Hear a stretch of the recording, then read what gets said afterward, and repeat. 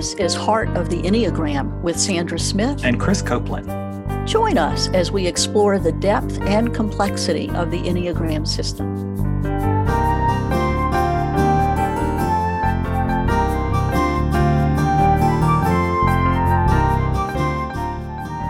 But I have a very strong protective instinct for my people, and I will fight for them, and it's that decisiveness that, you don't attack my people when they're doing what they're supposed to do.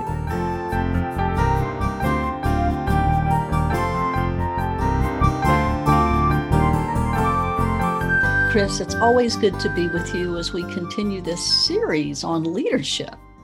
In season 6, we're focusing on the 9 Enneagram types as leaders.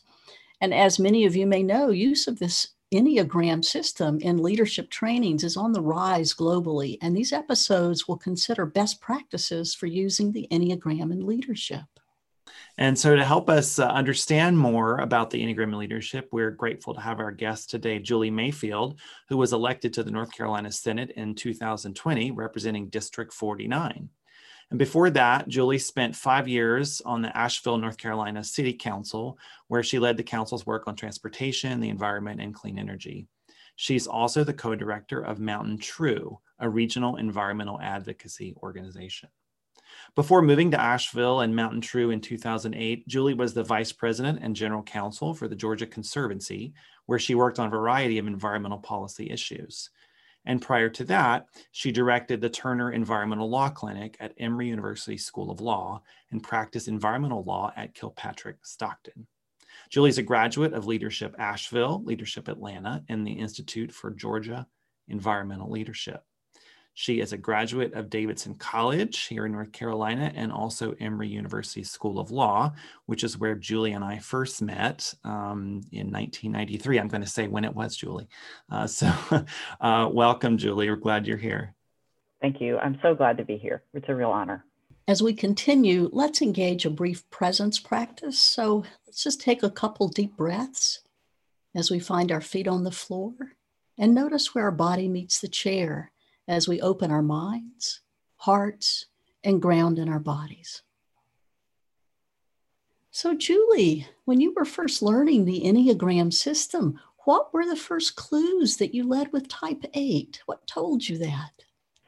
Well, this is actually a kind of a funny story. So Chris was actually the first clue that I might be an 8. There was a gathering at his house. I think it was for your for a birthday, we'll just say that. This is a recent birthday, Julie. This is a recent you birthday. Can say it, doesn't matter. This was your 50th birthday. Yes.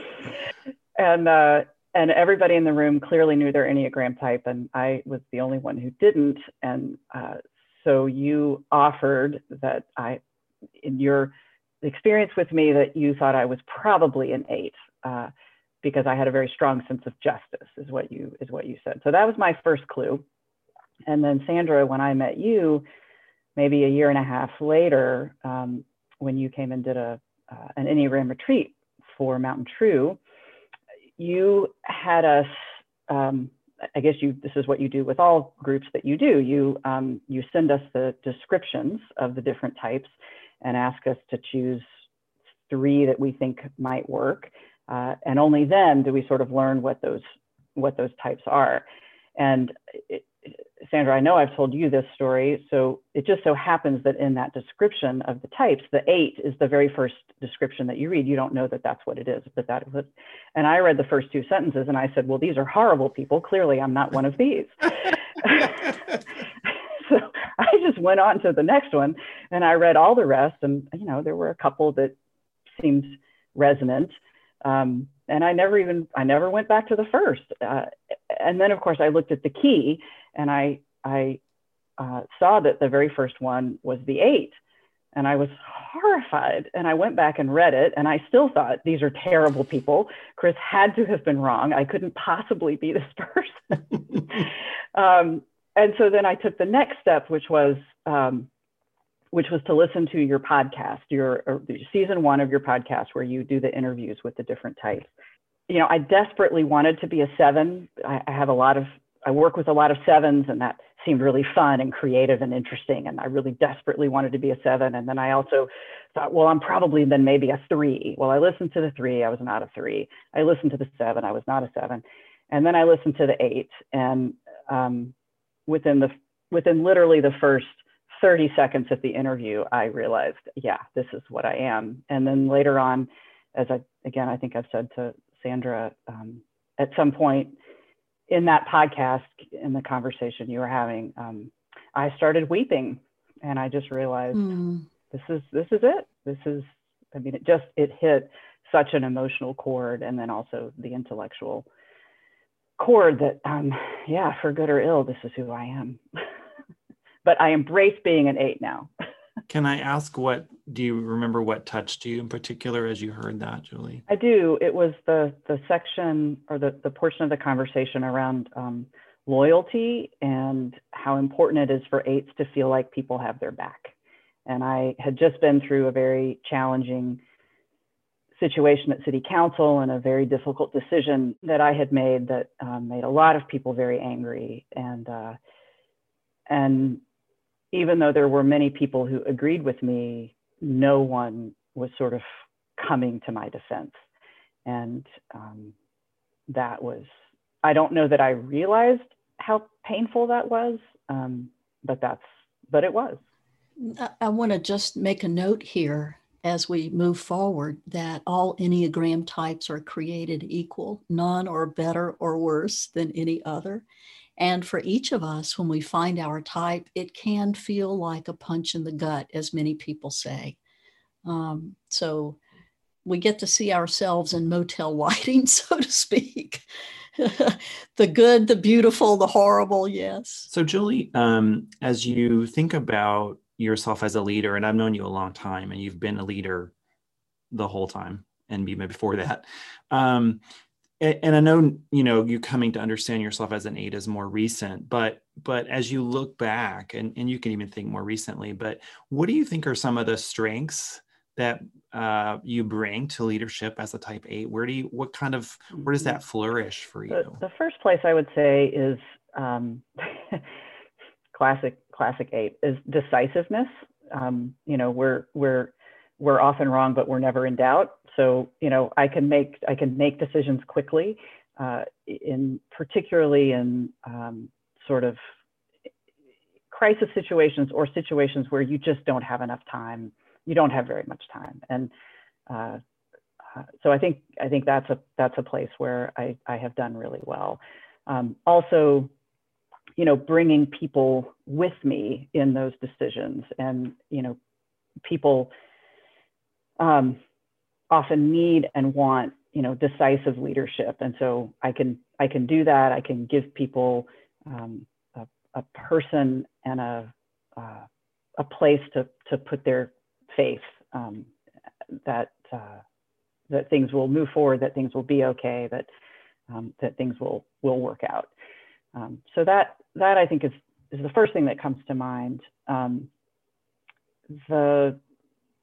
I think the social subtype helps a lot in wanting to bring people into the decision making. I've never been, my view is that I've never been an autocratic decision maker. I have always tried to push decision making down to other levels of the organization that I work in, and other people. I try to empower other people in the organization to make their decisions, and where they're able to do that. And when it's sort of an organization-wide decision, bringing the group together to make that collective decision. So, for instance, when we're revising personnel policies, when we're creating new policies about things, when we're deciding what health insurance to get as an organization, those are decisions we make as a team. That's not me sitting in an office, or me. I should say I'm a co-director at this organization, Mountain True. So that's not just my co-director and me sitting in an office saying, well, this is what we're going to do. We know that this is the best for the organization, the best for people. We involve people in that conversation instead. And again, I think part of what enables me to do that is the confidence, the self-confidence that comes from being an 8. I'm not worried about being viewed as weak or being viewed as insecure because I'm inviting other people to participate. I can make these decisions. I'm perfectly capable of making these decisions. And more often than not, the group makes the decision that I would have made had I made it on my own. But it's critically important from a leadership standpoint to engage other people in decision making and give them a chance to make the decision everybody's instead of just one person's. And your sense of fairness really comes into play as you create personnel policies. We often don't think of fairness in terms of that, but it really plays out in the minutia. Right. And I do think, the fairness and drive for justice sort of even within the organization is, it's really important. The other place I think that this comes up is, and this has not happened very often, but it has happened a couple of times.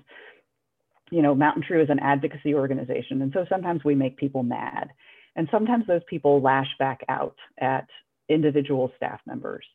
And when that has happened, the mama bear in me comes out. You both know I don't have children, but I have a very strong protective instinct for my people, and I will fight for them, and it's that decisiveness that you don't attack my people when they're doing what they're supposed to do, and that again I hope gives my team a sense of of the loyalty that I have for them, which is again a characteristic of type 8. Yeah, I mean, I can imagine, Julie, like knowing, you named this earlier about for yourself, but knowing that my boss has my back and is gonna protect me if somebody like that engenders in me a sense of like, I can trust this place, I can rest here, I know that I'm okay here. So what an amazing gift that you offer to those who you work with and who work for you. Do folks that you lead find that you communicate pretty clearly? I think so, yes. That's the feedback that I've gotten. I certainly, I'm not known as being indirect.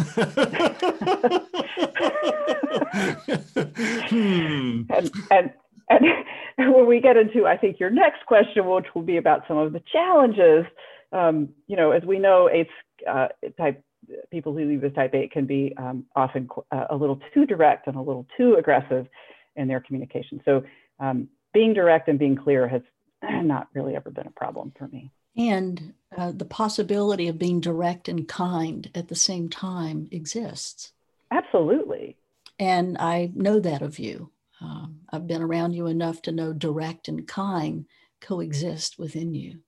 Yeah, I was going to just add that, again, Julie, I've known you a long time, and you were talking about, having access to the heart, and I have known that in you for, again, 27 years, that you've always had a easy access to that heart, that because the desire for fairness and justice and all of that is a driver for you.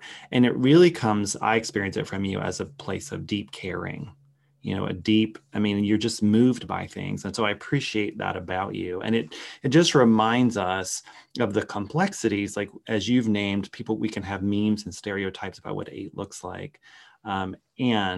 You demonstrate so beautifully for us that ability to move forward and to be decisive, and also to do that with a lot of heart and a lot of care and compassion. Yeah, I used to call myself the John Boehner of City Council. For those who, the younger members of your audience, John Boehner was a former Speaker of the House who often cried, and which is just very unusual for a politician at that level, and for a man particularly. So there have been several times in the 5 years that I was on City Council that I don't even remember what the issues were, but there were things that were very compelling, including this past summer, with all the demonstrations and the murder of George Floyd and all of that, where I got very emotional. And in fact, my farewell speech for my last city council meeting, I was not actually able to deliver myself. I had one of my fellow council members read it because I could not get through it without losing it. Wow. And it's I'm about to tear up right now. So it's and I think I work with two other women who are eights and friends with lots of other women, particularly women, I think, who are eights. And I don't know of anyone who sort of cries as easily as I do about things. And they have expressed to me that they're kind of amazed at that because it does get to, I think the perception is it shows a real vulnerability. I don't really view it that way. I don't view that makes me vulnerable or weak or anything like that. It just is.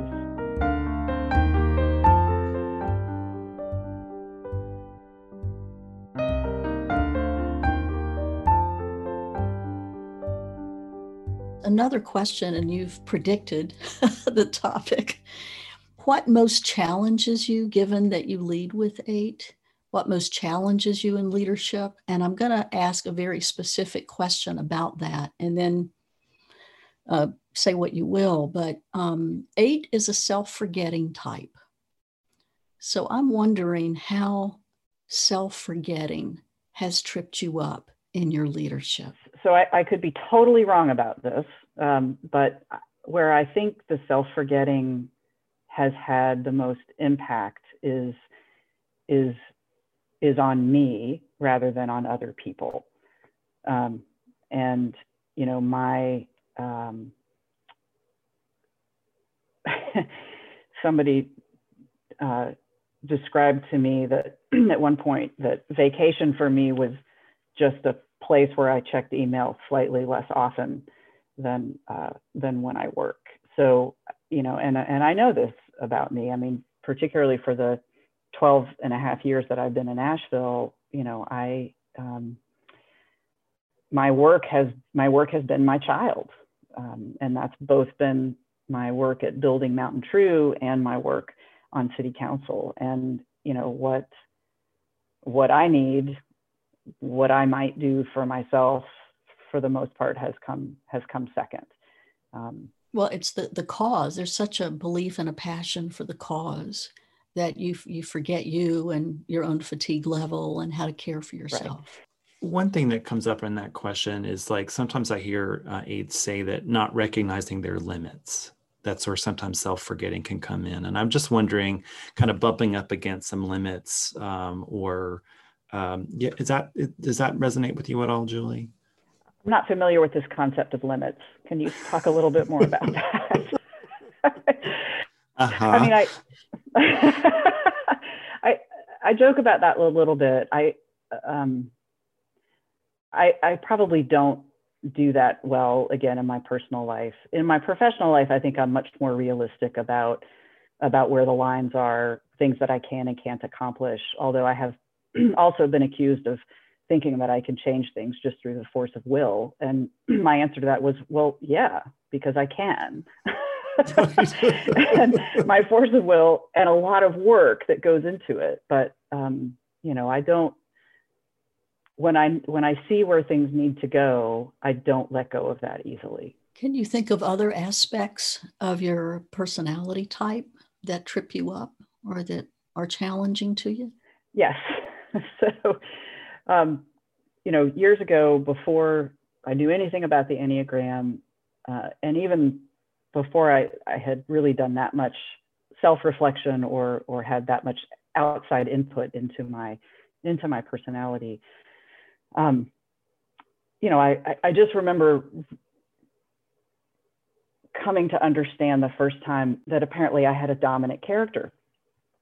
This was news to me. And when I was part of a leadership course, and we had done some evaluations, and we were in small groups, sort of sharing the results of our evaluations. And I said, hey guys, this says I have a dominant personality. Is that true? I don't think that's true.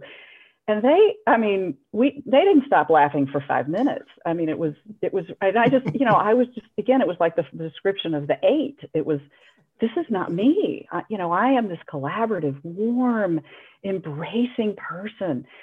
And I just really had no idea how I come across in a conversation. And that has been the big challenge, is to not say what I always think in the definitive way that it forms itself in my head.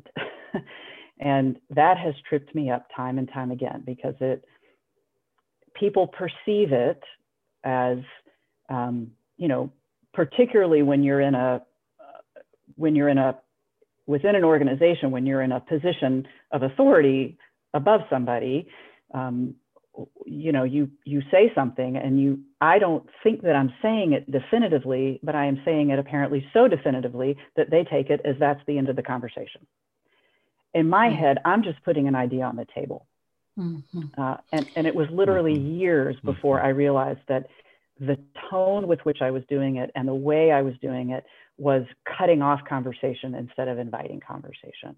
And that is still a challenge for me. I will share with you, just last night, I read my performance review, the reviews of the staff of me for this past year.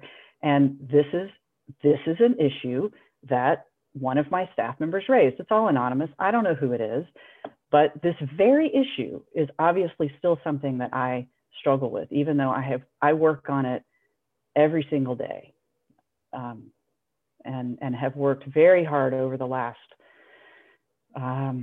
probably 10 years or so, once it really crystallized to me, to soften the edges. These are the things that go through my mind. I have to soften the edges. I have to smile more. I have to, I need to put things in the form of a question instead of saying it definitively. I have to suggest things that I have to suggest my ideas instead of making them as statements. All of these things. And obviously, even though I work really hard on it, it's still a challenge. How does it make you feel, Julie, to say, like, I have to put it in form of a question, I have to make it a suggestion? Do you have a feeling about that? What I need to do now is continue to work to make myself as an effective leader, as effective as I can be. And if putting things in the form of a question or suggesting things rather than stating them will get me to that, then that's what I need to do.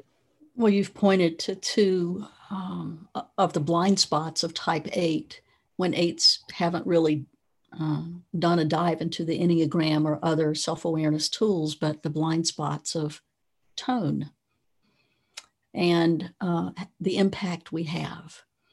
So there's an addiction in type 8. We want to make an impact. And the ego ideal is, I'm strong, I can make it happen. And who else are we besides that? Well, and I heard the word, I love the word you used, it was effective, Julie. It's it's like pragmatic in a sense. It's like saying, I could show up this way, full on, but if I really want to get what I want, then I'd realize there's some ways I need to shift some of that. And so there's a kind of, I want to be effective, I just need to do that. Julie, what do you think about, like, as you think about when you were younger, and again, Enneagram's relatively new for you. So what are some things you might have wished you'd have known when you were younger, in terms of your leadership and thinking about the type 8, the way you understand it now? Is there anything that comes to mind? Yeah, and some examples. I think the biggest thing is that, I'm not always right. I'm just not always right. And things don't have to be the way that I want them to be. Things can unfold in a way that is different from my vision, and it's still okay. It may not be as efficient. It may not be, and efficiency, for so much of my life, efficiency has been such a driver. And efficiency it's important in some ways, but in many instances, it is not important. It just doesn't matter. And it's more important to let other people do things in the way that they need to do them, and let things unfold in the way that other people have orchestrated them to unfold, even if it's not the way that I would do it. Even if I can look at it and say, there is so much a better way to do this. It's not important. And the example I will give you here, there's so many, but the one that really sticks in my mind is, I think we were celebrating someone's birthday at the office one day, and you know, someone had set up, you know, cake over here and ice cream over here. And I looked at the situation, and people were kind of getting, you know, glommed up at the ice cream because it wasn't, and there was another place that it could be. And I said, well, why don't we move the ice cream over here? And I said it like 4 times. And finally, the woman who had organized this whole thing, she was like, okay, fine. And she picked up the ice cream and she slammed it down on the table. And after the party, my boss, who is just the dearest man and one of my mentors, pulled me into his office, and he just said, you know, it doesn't always have to be the way you need it to be. It's okay. This was this woman's party, and you needed to just let her do it. And so that has, you know, and it's always helpful, of course, when it's a mentor who brings this to your attention. And so that lesson has just always stuck with me. And, you know, it's okay to let go. It's okay to let go.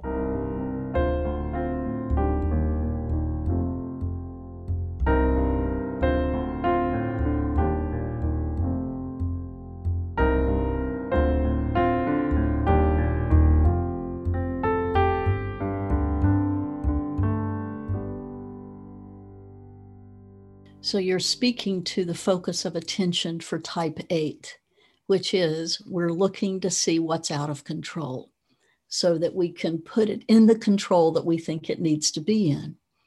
And so one of the great gifts of the system is, of course, telling us where we place that attention, and knowing that we can expand it.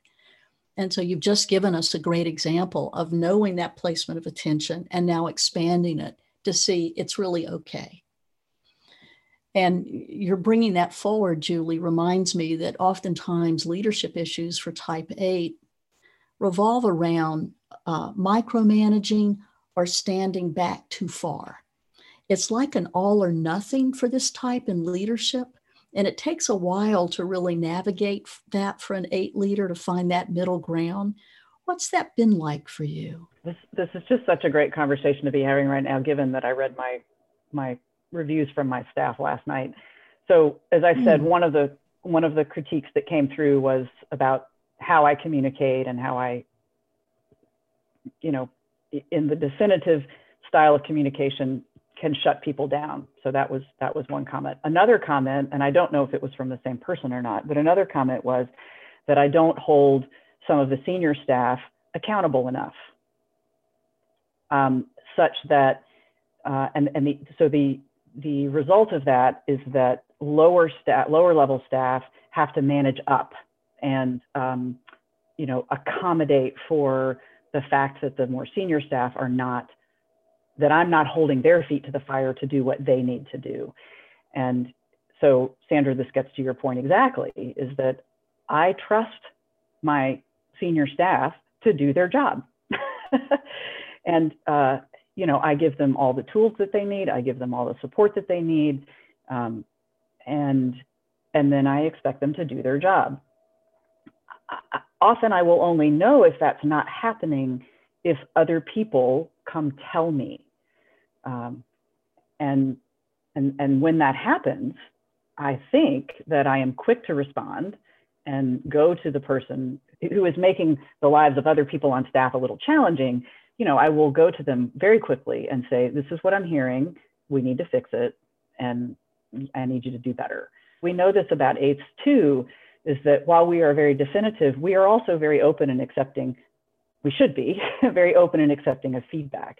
And Sandra, you may remember that in the panel of 8s that you did with our staff, this was one of the messages that we as a group of 8s sent to our staff, which is, yes, we are strong. Yes, we are definitive, but you can challenge us. It's okay. we are not going to bite your head off. We are open to that. We'll probably fight for our position, but we're open. I remember once, just once, having this really strong opinion and got irritated at something in a grocery store and came out of the car, and a friend of mine simply asked a soft, honest question. And it totally changed me. And I saw I did not need to be that way. I was so wrong. And oftentimes it is the moment when eights need, and it was for me, the soft, honest question. Because body types match energy. And if you're going to do that, then more than likely I'll soften with you. Does that make sense to you, Julie? Absolutely. Okay. Absolutely. And it's, I love it when people I work with, and particularly people I manage, are willing and able to challenge me. And even more than that, are when they're in, like, particularly in my world, communications people and development people who know their business better than I ever could, when they just tell me what needs to happen, when they just boss me around. And I've said to multiple development directors in the hiring process, I am inviting you to boss me around on this, and I need to know that you can do that. But related to that is, the more junior people don't feel empowered to do that. And again, sort of the definitive and the strength of an 8 makes them very hesitant to, again, kind of give the feedback that we often need. So it's another challenge.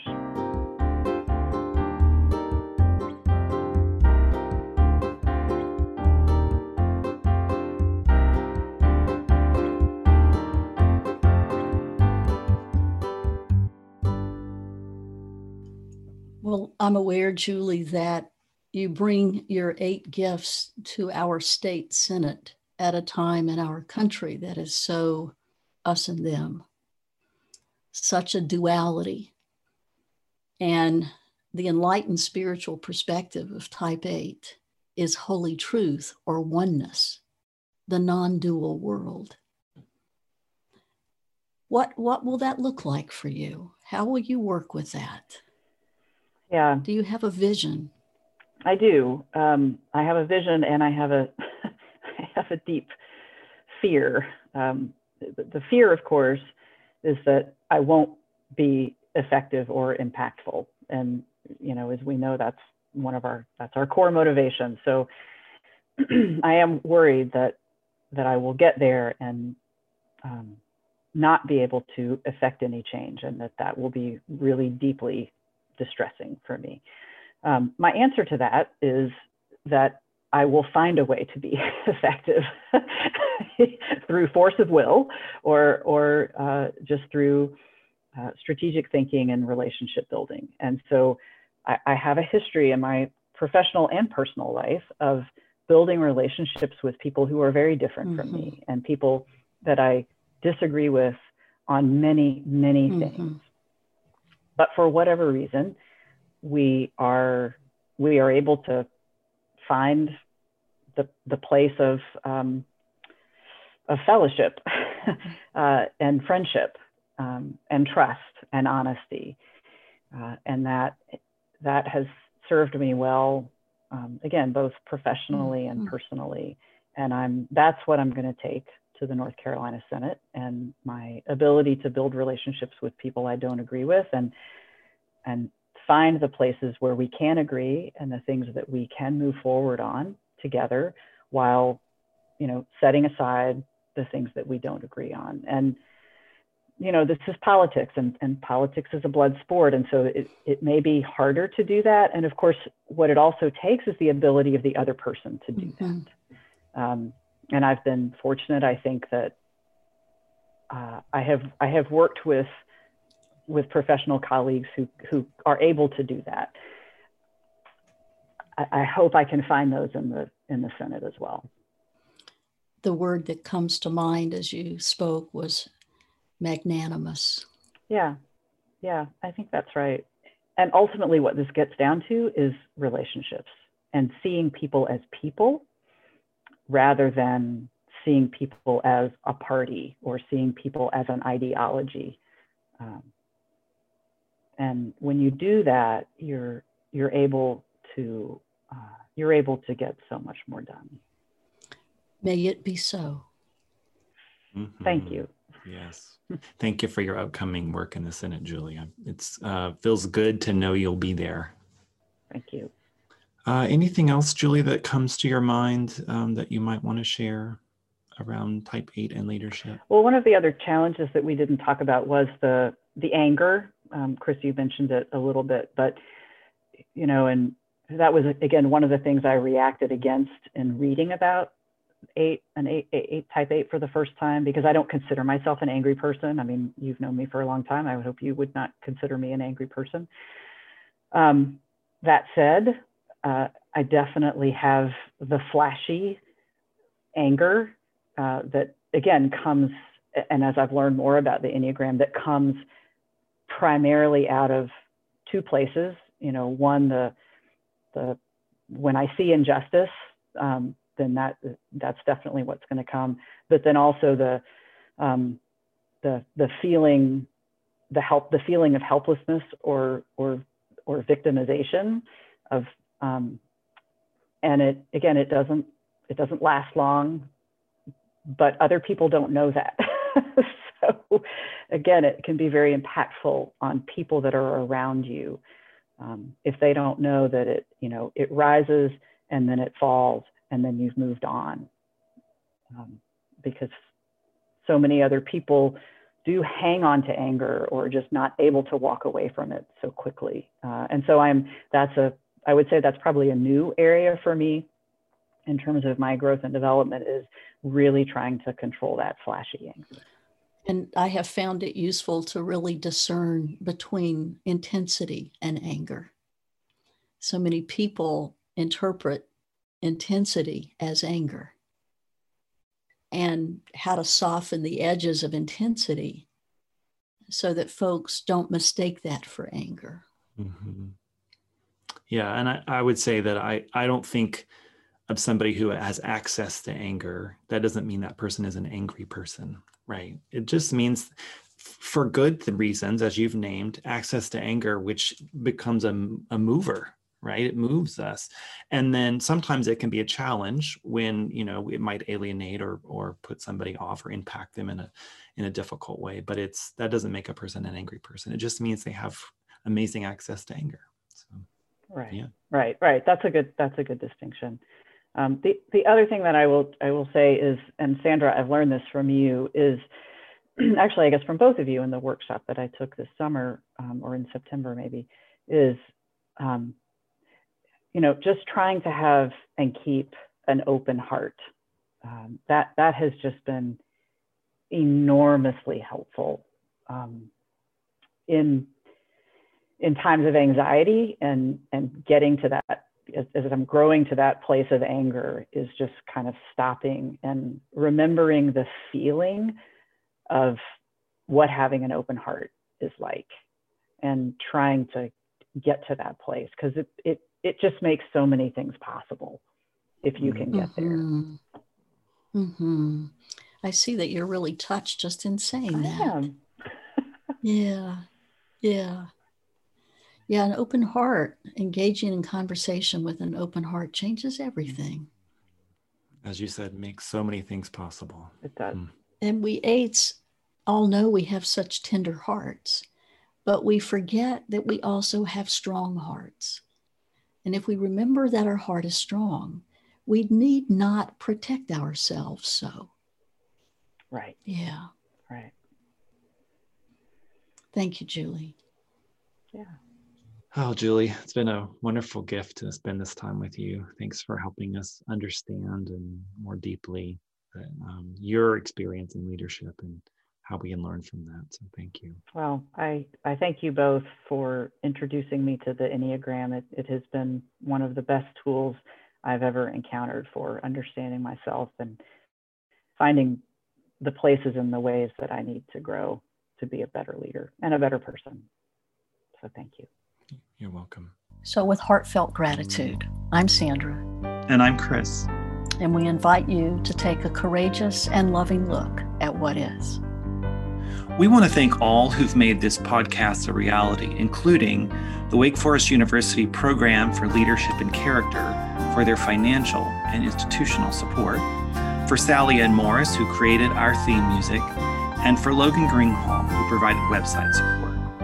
And great gratitude to Eric Merle for his quality editing expertise. Special thanks to the Narrative Enneagram and our mentors, Helen Palmer and Dr. David Daniels, its founders.